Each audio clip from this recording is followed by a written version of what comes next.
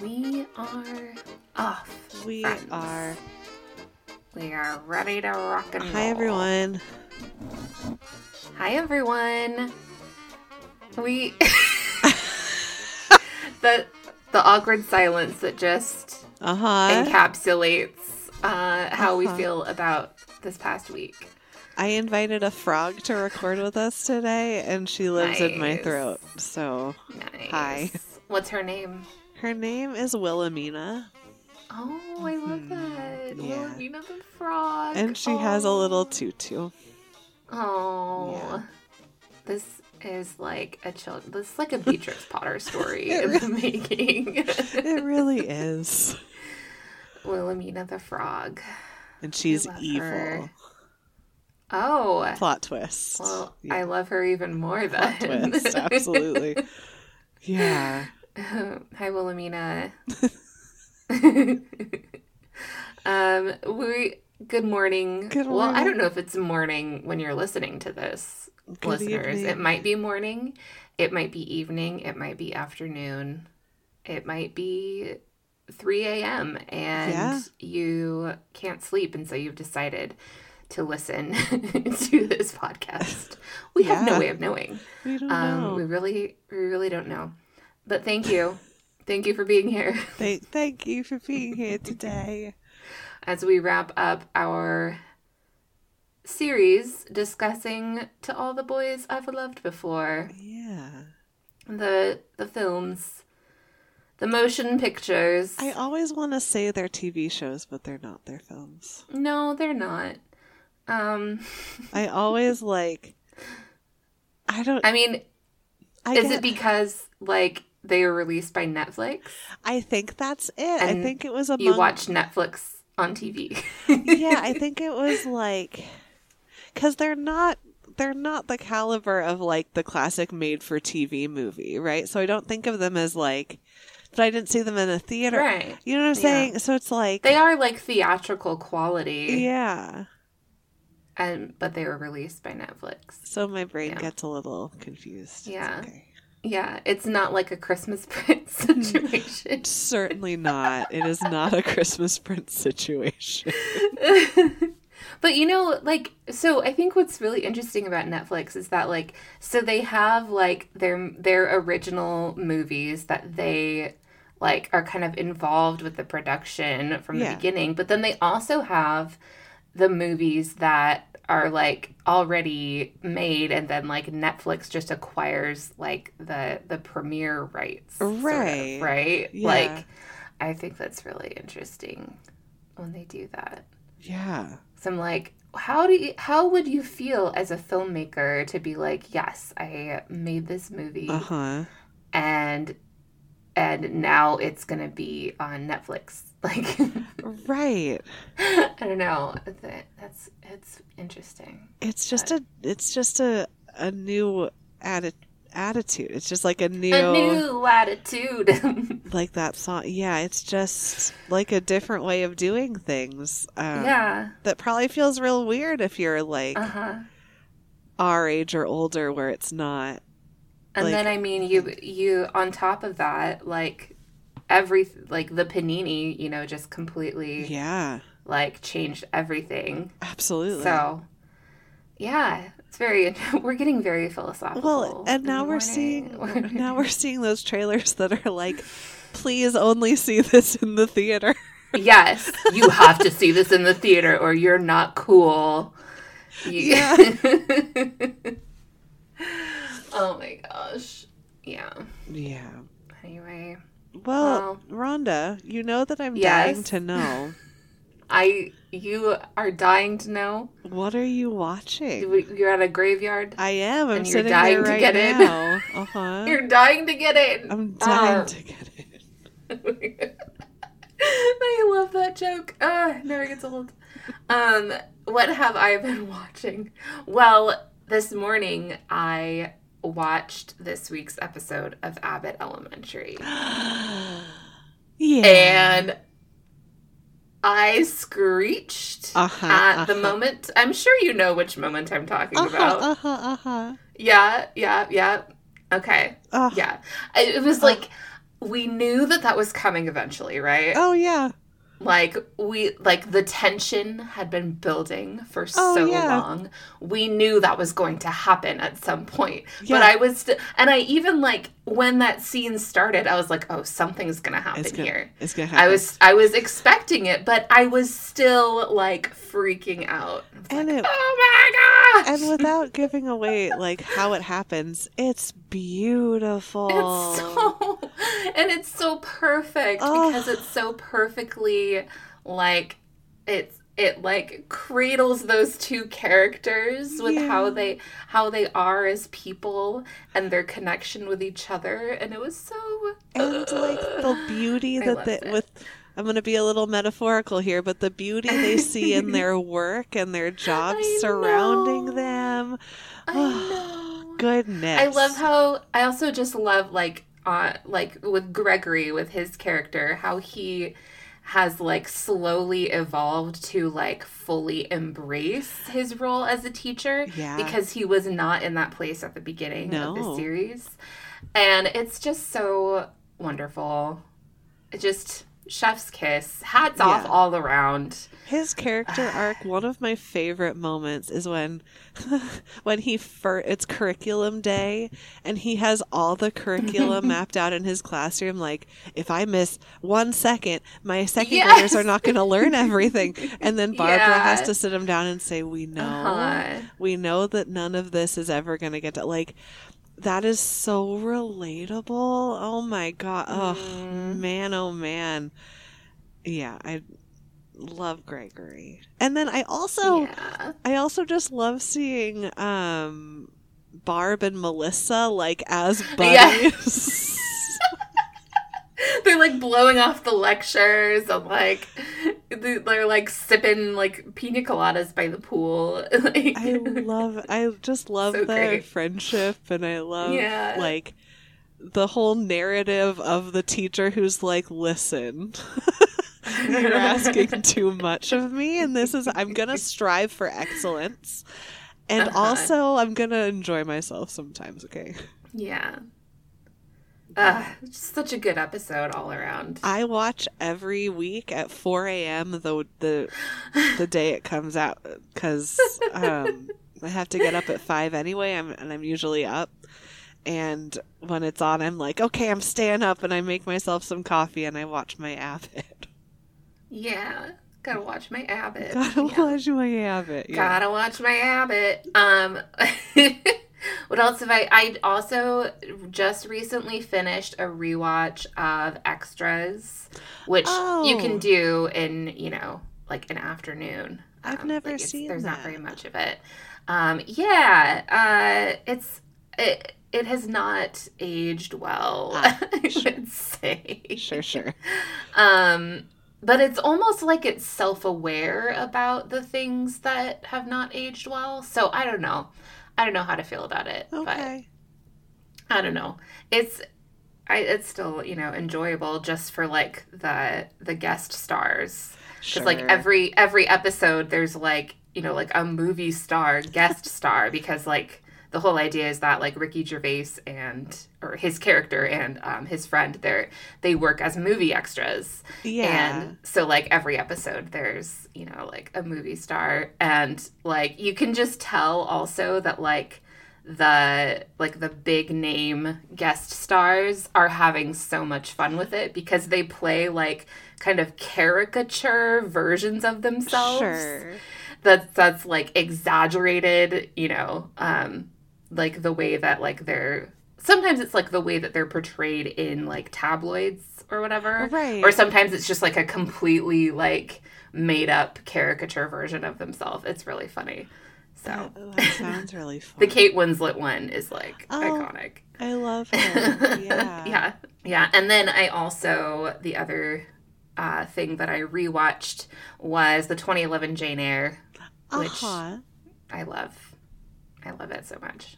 Yay. It's really good. Yeah. What have you been watching? What have I been watching?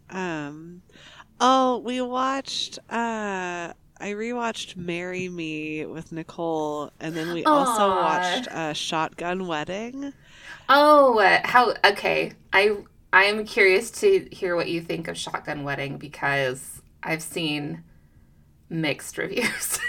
Not even mixed. I've seen bad reviews. I'm here to tell you it's bonkers and yonkers. I Yay! did not at any point understand what was happening. That's the best kind of movie. It really was amazing, but it did feel like there was a disconnect. Like, it felt as though I wasn't comprehending something, or like there was a piece I had missed. But I think it was really just that it made no sense. Yeah. Yeah. Like there's a chunk of the script missing or something. Yeah, something like to get us from, I would say from point, like you get to point A and it makes sense. Point B and C are like, what? And then point D, you're suddenly at, and it's just like, well, I guess this is happening. J-Lo looks amazing. J-Lo, well, yeah, of course. like, wow. A terrible movie, but we had so much fun. So I wouldn't even I would watch it again, but it was terrible. Okay. And then we should have, you know what? We should have watched that on Galentine's weekend. What were we thinking? Right? Where were we? That would have been perfect. And there's also just something offensive about the title. Like, gun violence is not funny. The whole concept of a shotgun wedding is so misogynistic. That too. It's just the whole thing. But we had so much fun, and I would almost recommend it to you. It was just a different movie than Marry Me, which is very competent and a very fun watch. Yeah. And, it's the most I've ever liked Owen Wilson, because he kind of, he keeps that wow to a minimum, so... Yeah. He's great. It's bonkers to note that he and J-Lo are close to the same age, and and she look a little bit different. So it's just, it's fun. I also, Leslie Knope just won her seat on the council this morning, which always makes me cry when Ann Perkins comes in and says, except it's 21 votes in your favor. Still 21 votes. I'm about to start crying right now. When she says you won. Oh my gosh. My favorite thing about that episode is that Leslie gives Ben the little model of the Washington Monument. And he's like, where did you get this at midnight on a Tuesday? And she's like, I have 50 of them in my office. I have 50 of these. What are you talking She just keeps miniatures of the Washington Monument in her office. What is... Of course she does. I love Leslie. And then the episode after, or 2 episodes after, when Ben and April try and come home, and they get they start to bond a little bit, and they have their cute little moments. I love when April's flipping through all his CDs and she's like, why do you have all these film soundtracks? And he's like, it's my favorite directors have made me a mixtape. Yeah. She's like, no. Oh, I love him. I love him so much. Right. So, Ben Wyatt is the perfect man. I've said it before. I'll say it again. You just made a rhyme. He's the perfect man. I gotta go back to Severance. Oh, I also last Sunday watched the most recent Last of Us. That's another thing. Oh yeah, of course. Yeah, I feel at this point it's just a given that we're watching The Last of Us. We're actively watching this show. Yeah. We're actively watching it. And freaking out. So good. Yes. Communism. Love it. Yeah. Yeah, I would live in one of those cute little cabins. Yes, I would 100% live in that little communist town. Yeah. That looked perfect. They had Christmas. It reminded me of Leavenworth. I was like, are they just... Yes, it did look like... It was Leavenworth. Are you all just in Leavenworth with Alison Brie from that other movie? Yes! Yeah, how did we not talk about the fact that Somebody I Used to Know takes place in Leavenworth, Washington? What a bizarre place to have grown up. Wow. Right. Wow. We should go there for Oktoberfest. Oh, that would be so fun. That would be really fun. We should do that. Okay. Yeah. Okay, well, That is what we are watching right now. Right now. I'm also like, I'm treating today as a sick day, so after this, I'm going to watch all my classic sick day movies, which is good. Nice. To All the Boys I've Loved Before is one of my 6-day movies. Yeah. So. It's a good one for that. Which reminds me, what are we talking about today? To All the Boys. People, places, and things. And things. Aaron, I have to ask, have you watched the third movie yet? Aaron! I fell asleep. No! I know. Aaron! I know.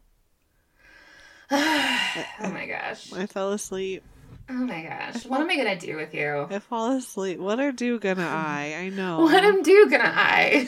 I fell asleep on account of the children got me sick. Uh-huh. Sure.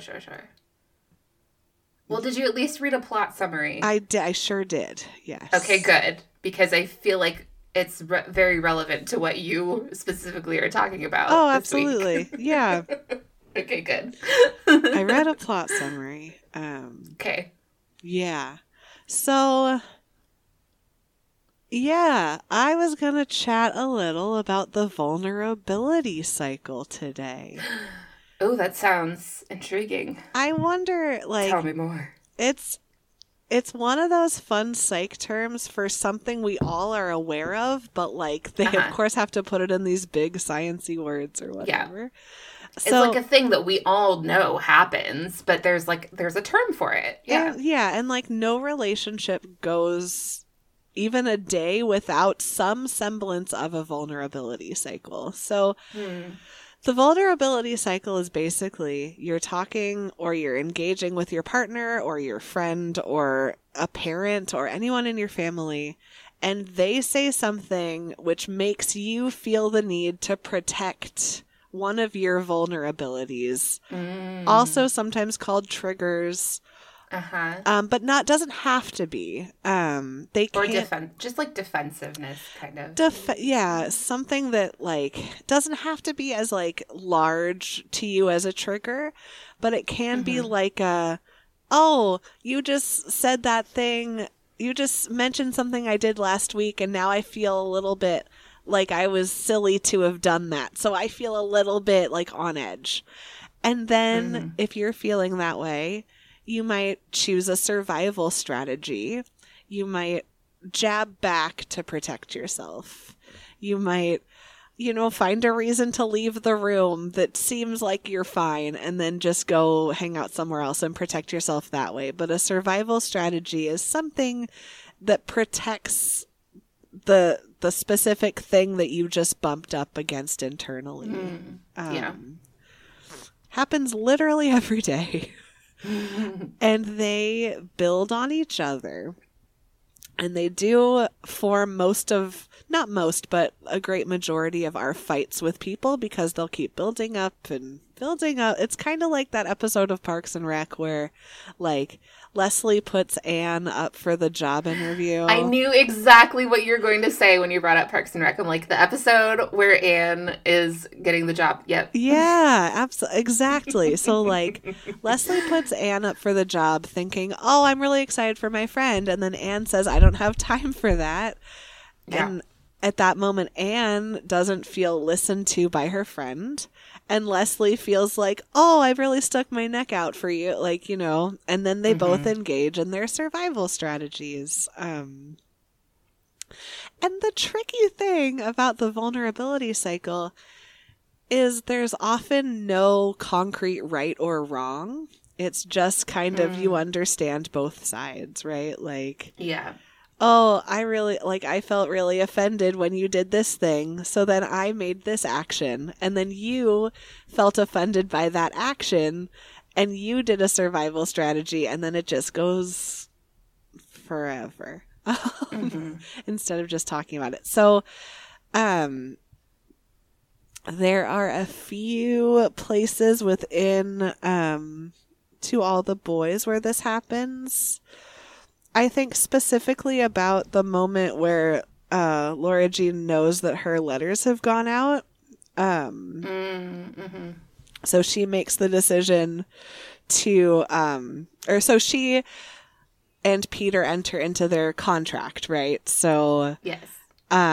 Which is mutually beneficial because Laura Jean can say, no, I'm with Peter. So like the letters that I sent out don't really matter that much because I'm in this relationship and I'm so happy. So I'm protected.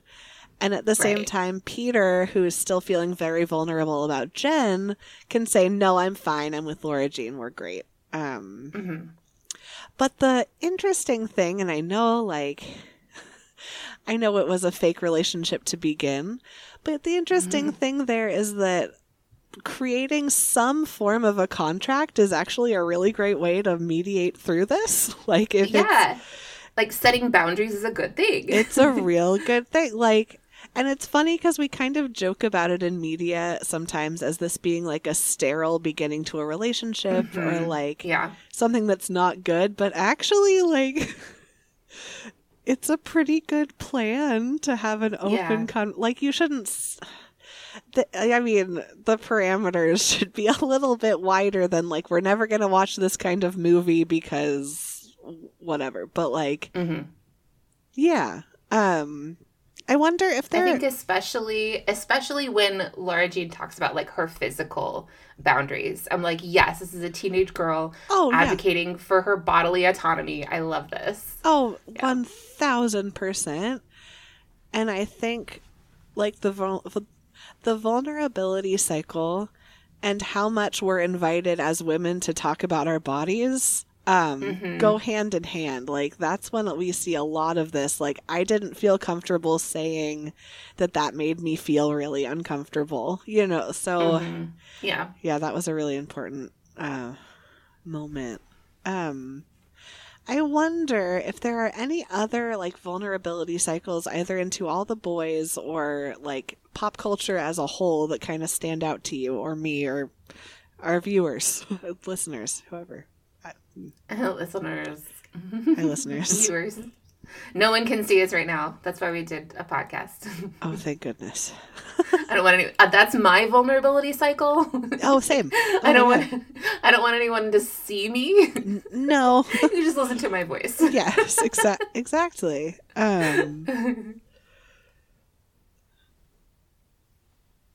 Well, let's look at like an example that we talked about with like things that we've been watching recently, like with Marry Me.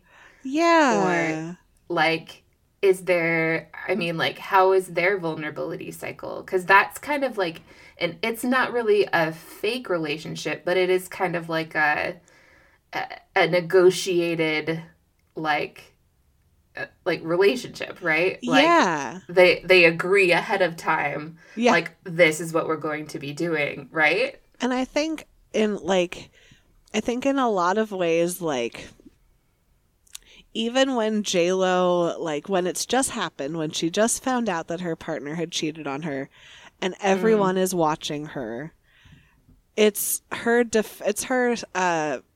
defense strategy, survival strategy is the word. It's her survival strategy to continue to go on the stage and say, hey, like, I am fine. Look at me being fine. I'm going to marry this random dude. I'm going to go ahead and let's go. I'm going to go and marry this random dude. I'm going to marry Owen Wilson. Like, it's she also like I see her also like doing something that I think I would do too, like clinging to my job in that moment too. Like, sure, I'm not going to react emotionally. I am here to be a performer. So I'm going to give a show. And this is how I'm going to get through this. Like, I am going to be successful, even if this guy's an idiot. Yeah. And then so interesting. We see it with Owen Wilson's character too, when he tries to like break up with her without even talking to her. When he's like, look, your life is great. I'm just going to leave now. And she's like, huh? What? Yeah. You're not giving me. We see a lot of vulnerability cycles being protected when we don't give the other person the chance to even like engage with us in that moment. And that's fine. Like taking a breath is fine, but I'm talking more about like instead of telling her he was upset, he just broke it off. Like, well, yeah. I mean that's not maybe great, but yeah. um But I think there's like to bring it back to All the Boys in the third movie, which you have not watched. So they do have a breakup in the third movie as well. Okay. And at this point, it's Peter breaks up with Laura Jean because he feels like she is not being honest and vulnerable with him. Interesting. Which I think is like such an interesting thing. Yeah. Yeah. It's a very weird moment. Like, and I feel like in that, like, it's a very like, it's kind of like a very mature thing for him to realize that. Right. But at the same time, like, he's also kind of being unreasonable in what he expects of her. So it's a very interesting dynamic, and Erin, you really need to watch it because it's yeah, because it sounds like that could have been a conversation with her. It didn't need to be like because when you're asking someone to be vulnerable with you, it really needs to like you need to create a safe space or it's just never going to happen. So if you're asking her to be vulnerable and then saying, but okay, bye, like, yeah. Yes, it's a very interesting moment. But also, like, it is a really hard conversation to have, and I think I feel where he's coming from at the same time. Yeah. Vulnerabilities, man. We don't like them. They're not. No. Can't we all just get along? Yeah, really. Like, can't we all just understand exactly why we would be reacting that way instead of no? The answer is no, because yeah. Yeah. The answer is no. The answer is no. Yeah, so vulnerability cycle is real interesting. Yeah. That was my wrap up. Did you like it? Is there Well, you had some more notes in here. Oh, good. Okay. Went through the contract. Oh, yeah, I went through this part already. Oh, okay. Yeah. Just making sure you got everything. Thank you. Yeah, it's I feel like we could have a whole podcast just about the like psychology of relationships in pop culture. Oh, 1,000. Like that would be I would listen to that. Yeah. Just as a listener, I would also, like co-host that.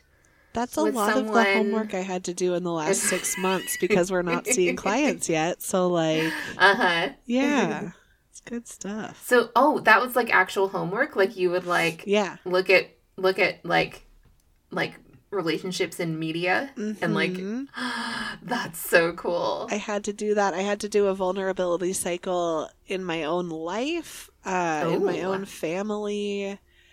And then, we did it last quarter or semester, and we're doing it this semester, that we have to pair a psychology or this semester we have to pair a type of therapy to like a couple or like a family, and we have to like apply it to them and how we would deliver it to the family, which I'm really excited about. Yay. Oh my gosh. That's so cool. It's real fun. Yeah. Oh my goodness. Oh that sounds, my yeah. God. Very, very cool. Yeah. Well, I mean, there's really no bridging between these two topics here. I don't know how we're going to connect this. That's fine. Except that Portland, Oregon is the city of bridges. Yes. It has a lot of bridges. Yes. And Portland is where these films take place. There we go. We did it. We did it, friends. We did the thing. Yeah, so I really, as I kind of mentioned in our table of contents, like I personally, as a Pacific Northwesterner, get really excited when there are movies that are set in the Pacific Northwest. Yeah. I'm like, yay, that's us. I really love the Pacific Northwest. I do too. It's wonderful. So I wanted to look into how the setting is a part of the story and a part of the characters, and also looked a little bit at different filming locations. Yeah. And as I was kind of doing a little bit of my research, I actually found, so neither of us have read the books that these movies are based on. I want we talked about this to. before. Right. But as I was doing a little bit of research, I found that the books actually take place in Virginia, not in Oregon. Interesting. So, yeah, very interesting. So I was kind of trying to figure out why they made that change.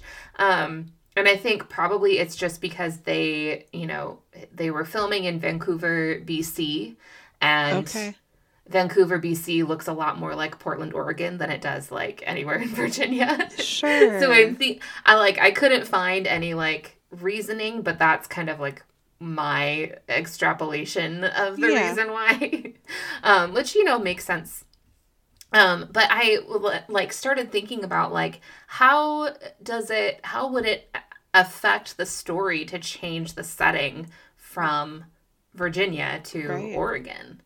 I feel a lot of it, as far as character dynamics probably wouldn't really be that different. But I mean, different parts of the U.S. definitely have different cultures and different social conventions, right? Yeah.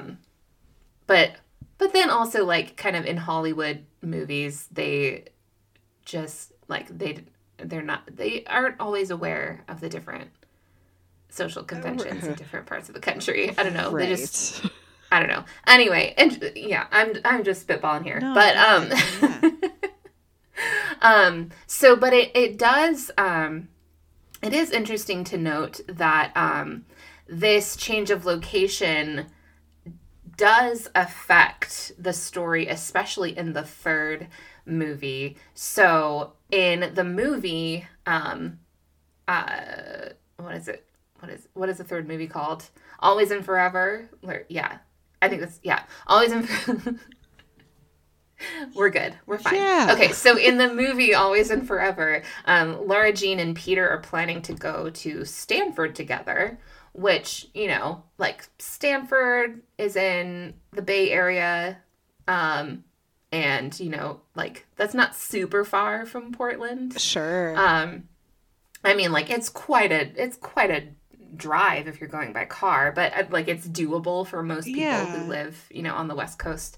So they're planning to go to Stanford together. But Lara Jean doesn't get into Stanford, but she ends up going to NYU. And so that's very different from the book, because she they're in the book they're planning to go to University of Virginia together, and in the book she goes to University of North Carolina, so that's not nearly as far away from each other. And so I think that that's really interesting because I mean I don't have the geography of that part of the country in my head, but I feel that's a lot closer than New York to Stanford. Right. So, so the fact that they stay together in the book makes a lot more sense because it feels more reasonable that they could continue seeing each other semi-regularly. Whereas if she's in New York and he's in the Bay Area, that's going to be a lot more difficult. So I think it does kind of change the dynamic of the ending to have them to have those location changes. But yeah, because like yeah, two universities that aren't so far apart might actually be a really good thing for their relationship, especially at that age where they both need that autonomy. Yeah, or like it's doable that they could see each other like almost every weekend probably, but they'd still have like their separate lives. Yeah, whereas like probably not seeing each other except maybe, you know, at Christmas break or something for 4 years. That's like, yeah, that's, I mean, anyway, which, I mean, if you know, if they didn't stay together, I think they would both be fine. I think it would be okay. I think it would be okay. Yeah. But like looking into the other settings that the story takes place in, so we do have like a good portion of the third film in New York City, which is you know, kind of how Laura Jean ends up visiting the NYU campus, and she falls in love with it and decides that she wants to go there. So I think that this maybe kind of ties back into our conversation last summer about like women in New York and how like the city of New York has been like portrayed as like this symbol in women's stories of like finding their voice or finding their agency somehow. I think that kind of fits very nicely into that, like specifically with the city of New York, which is very interesting. And then so as I mentioned, like most of like all three movies actually takes place in Portland, Oregon, but was filmed in Vancouver, BC. And so there's like a few different locations that would be recognizable. So it's interesting. The aerospace technology campus was used as a location for the Portland airport, which that makes sense. Yeah. And then, so their high school, Adler High School, is actually Point Grey Secondary School in West Vancouver. Nice. And so I was like reading about, there's an article in Destination Vancouver that is talking about these different locations.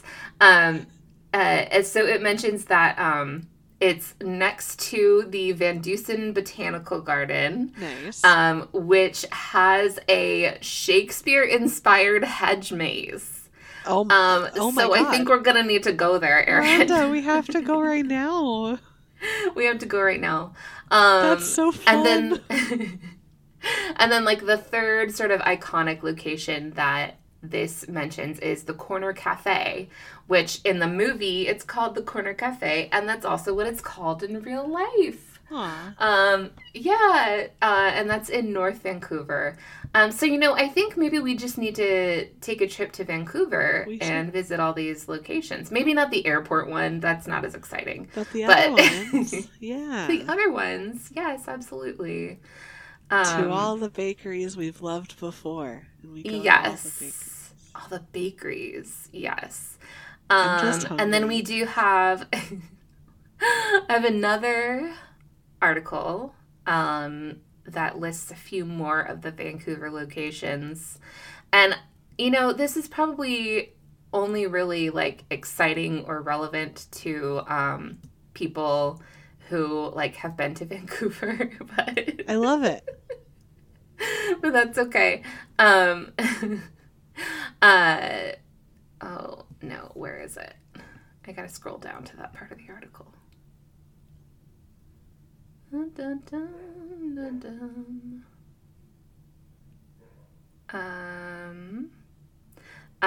Also, the Covey House is in Vancouver. Are there a lot of what? Are there a lot of Cubbies in there? No, that's their last name. Oh, okay. I was like, what's the Covey House? The Covey house. Laura Jean Covey is her name. What's interesting about the high school where they filmed, Point Grey Secondary School, that's also a Riverdale high school filming location. Okay. So if it looks familiar, that's probably why. Sure. There's a restaurant where Peter and Laura Jean go in the second movie called Bricks and Mortar. And that's in Yaletown in Vancouver. The scene with the sky lanterns in the second movie, that's at Queen Elizabeth Park. Beautiful. Yeah.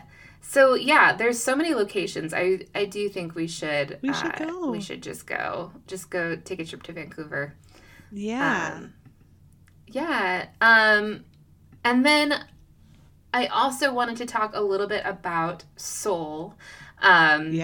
South Korea, because like the opening scenes of the third movie are all in Seoul, and I think like for me, like this is like a really lovely part of the movie, because they're Laura Jean and her sisters are kind of like they're kind of connecting with their mother a little bit. So did you at least stay awake for this part? I did, yeah. Okay. So like the part where they go to the bridge with all of the locks, and they find their mother's lock. Yeah. And take a picture there. Let's see. So this was a good article that I found that discusses the locations in Seoul. So this says, in the scene at Seoul Tower, we see Laura Jean and her sisters searching through the locks. This is an interview with a production designer who said that was one that we did control to some degree, because it's a scene where there's an emotional exchange between Laura Jean and her family. Yeah. They're reconnecting with a moment her mother had before they were born, when she was just falling in love with their dad. Wow. So we really needed to have that space and time. That's an authentic space. Like, it's a real place in Seoul where you can leave locks.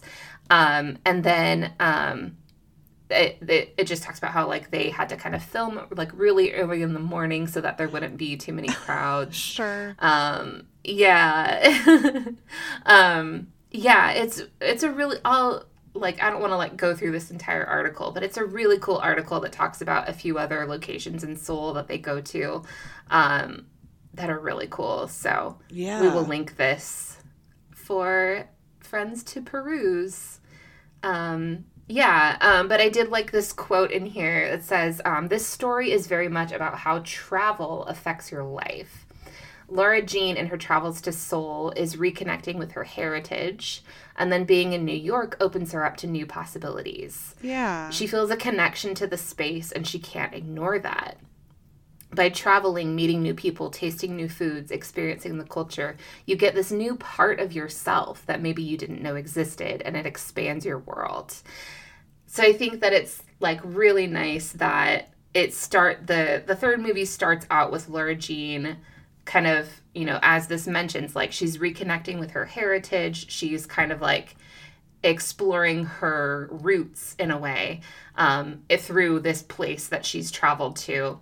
And then when she travels to another place far from home, to New York, that's when she's kind of, like, opening up to her future. Yeah. So it's kind of like these two places she travels to sort of represent her past and her future, which I think is really nice. And that's a really exciting way to, like, discuss that conversation you're having with yourself at that age too, about, like, well, I'm done with this section of my life, and what's going to happen next? Like, and I can connect differently to different identities as I get a little bit older. Right. Yeah. Yeah. I love traveling. Yeah. When I can. Yeah, right. Yeah. It's a little tough. A little bit. Yes. So we took a quiz in part in our table of contents episode.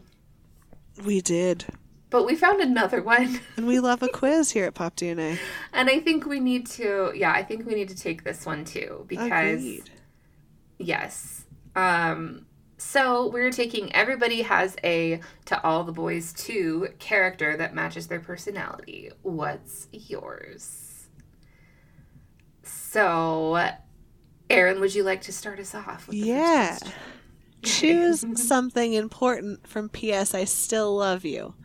Laura Jean's necklace from Peter, the lantern, the time capsule, John Ambrose's letter, Kitty and Laura Jean's handbox, and Stormy's dress. I'm going to go with John Ambrose's letter because he is actually my soulmate, according to the other quiz. So I'm going to go with that. I'm going to go with the lantern. Yeah, that's nice too. Okay. Next question. How would you sign a love letter? Yours. Love. Always and forever. With an Edgar Allan Poe quote. I know what you're going to pick. Obviously. You're a dork, but I love ya. Or you're queen.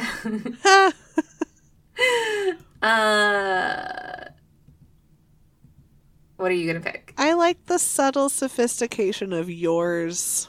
I like it. Okay. I thought you were going to go with the Edgar Allan Poe. I mean, depending on if I want this relationship. Depending on the person, maybe. Yeah. I like you're a dork, but I love ya. I mean, yeah. Classic. That's cute. Order. Okay, BuzzFeed. Oh, we've never even talked about the Subway product placement. Right. In this movie. Oh gosh. Like how Chris just like always has a Subway cup in her hand. Oh, that's not suspicious at all. Yeah, no. Order something at Subway. A fountain soda, a cookie, a sandwich, salad, chips, or coffee. Subway has coffee? What? That's revolting. Who goes to Subway just for chips? Yeah. Well. Like, what is that? Yeah. You know, I'm gonna go with the cookie. No, I gotta go sandwich. You know, a secret about me that I'm not proud of is I love Subway. The $5 footlong. Heck yeah. What a deal. What a deal. I love how they've had $5 footlongs for like 15 years. Like, yeah. It's like inflation has not affected Subway whatsoever. And they stopped having them for certain like highly preferred sandwiches. Oh, yeah. Okay. What's your dream date? I feel like we just did that. Yeah. Let's see. Dinner at a fancy restaurant, drinks at a cocktail bar, a school dance as a dream date. How about no? Amusement park, game night, or something active like a hike. I'm gonna go amusement park. Yeah, that's a good one. It's a really good one. Because you don't have the stress. Oh, yeah, totally. Yeah. Like, you can walk around. You could, like, if you needed to, you could probably lose your date. Yeah. And be like, this isn't working out. I'm just gonna, you know, slip, like, abscond. And they, you know. Yeah. They couldn't find you. And you could make conversation about just about anything. Like, there's just a whole lot. Sorry, what would you pick? That's true. I was gonna say game night. Nice. I think that would be super fun. Yeah. Also true that you can make conversation easily. Yes. Yeah. Especially if the game is Taco Cat Goat Cheese Pizza. Yeah. It's a good game. So fun. Okay. Describe your dream significant other in one word. Loyal, smart, funny, fabulous, quirky, or romantic. I'm gonna go... I mean, I could describe my real significant other. Yeah. That's weird. Fabulous. You know what? I think loyalty is going to be the most important. Yeah. Of all of those. Yeah. I'm gonna go smart. Oh, okay. Yeah. Finally, pick a candy heart. Hug me. No. Be mine. Too cute.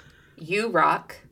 I love you. Or kiss me. The yellow one is just... Kiss me. Like, they're all just cute things to say, and then I love you is like, whoa. Whoa, buddy. Hey, is let's just slow it candy. down here. Whoa. I kind of like You Rock. I think it's corny. I like it. And I love it. I'm gonna go with You Rock because the other ones are just too intense Yeah. for a candy. I'm Kitty. You're Kitty? Uh-huh. Ah, that's amazing. I'm a professional meddler who takes pride in being the best matchmaker. I also happen to be incredibly loyal and kind to my friends and relatives, and I always want what's best for them. Apparently. Nice. Are you a matchmaker? No. Do you have the matchmaking? No, not at all. Matchmaker, matchmaker, make me a match. No. Oh. Well, I'm Laura Jean. Nice. I'm a hopeless romantic, hopelessly torn between two great suitors. Who are they? You have the best of intentions, but you're still learning a lot about love, which means you don't always get things right when it comes to matters of the heart. Still, you have so much to offer from your kind spirit, romantic gestures, and of course, your cherry turnovers. That middle sentence is a lot to glean from this quiz. I think actually as a teenager, I was a lot like Laura Jean. Okay. So I think this fits. Yeah. I mean, I never like fake dated anyone to Sure. Yeah. But like personality wise and like the way that I like navigated high school and like interacted with the world, I was a lot like Laura Jean. Well, she's very mature and she has Very her stuff relatable. together. Yeah. Yeah, but also not at the same time. Sure. And that was me. That's me still. Yeah. Same. Well, you're my little sister. That's nice. Yeah. Hey, buddy. I'm gonna take all your letters. Oh, and mail them out. Oh no. That's intense. That's like really intense. Yeah. big move.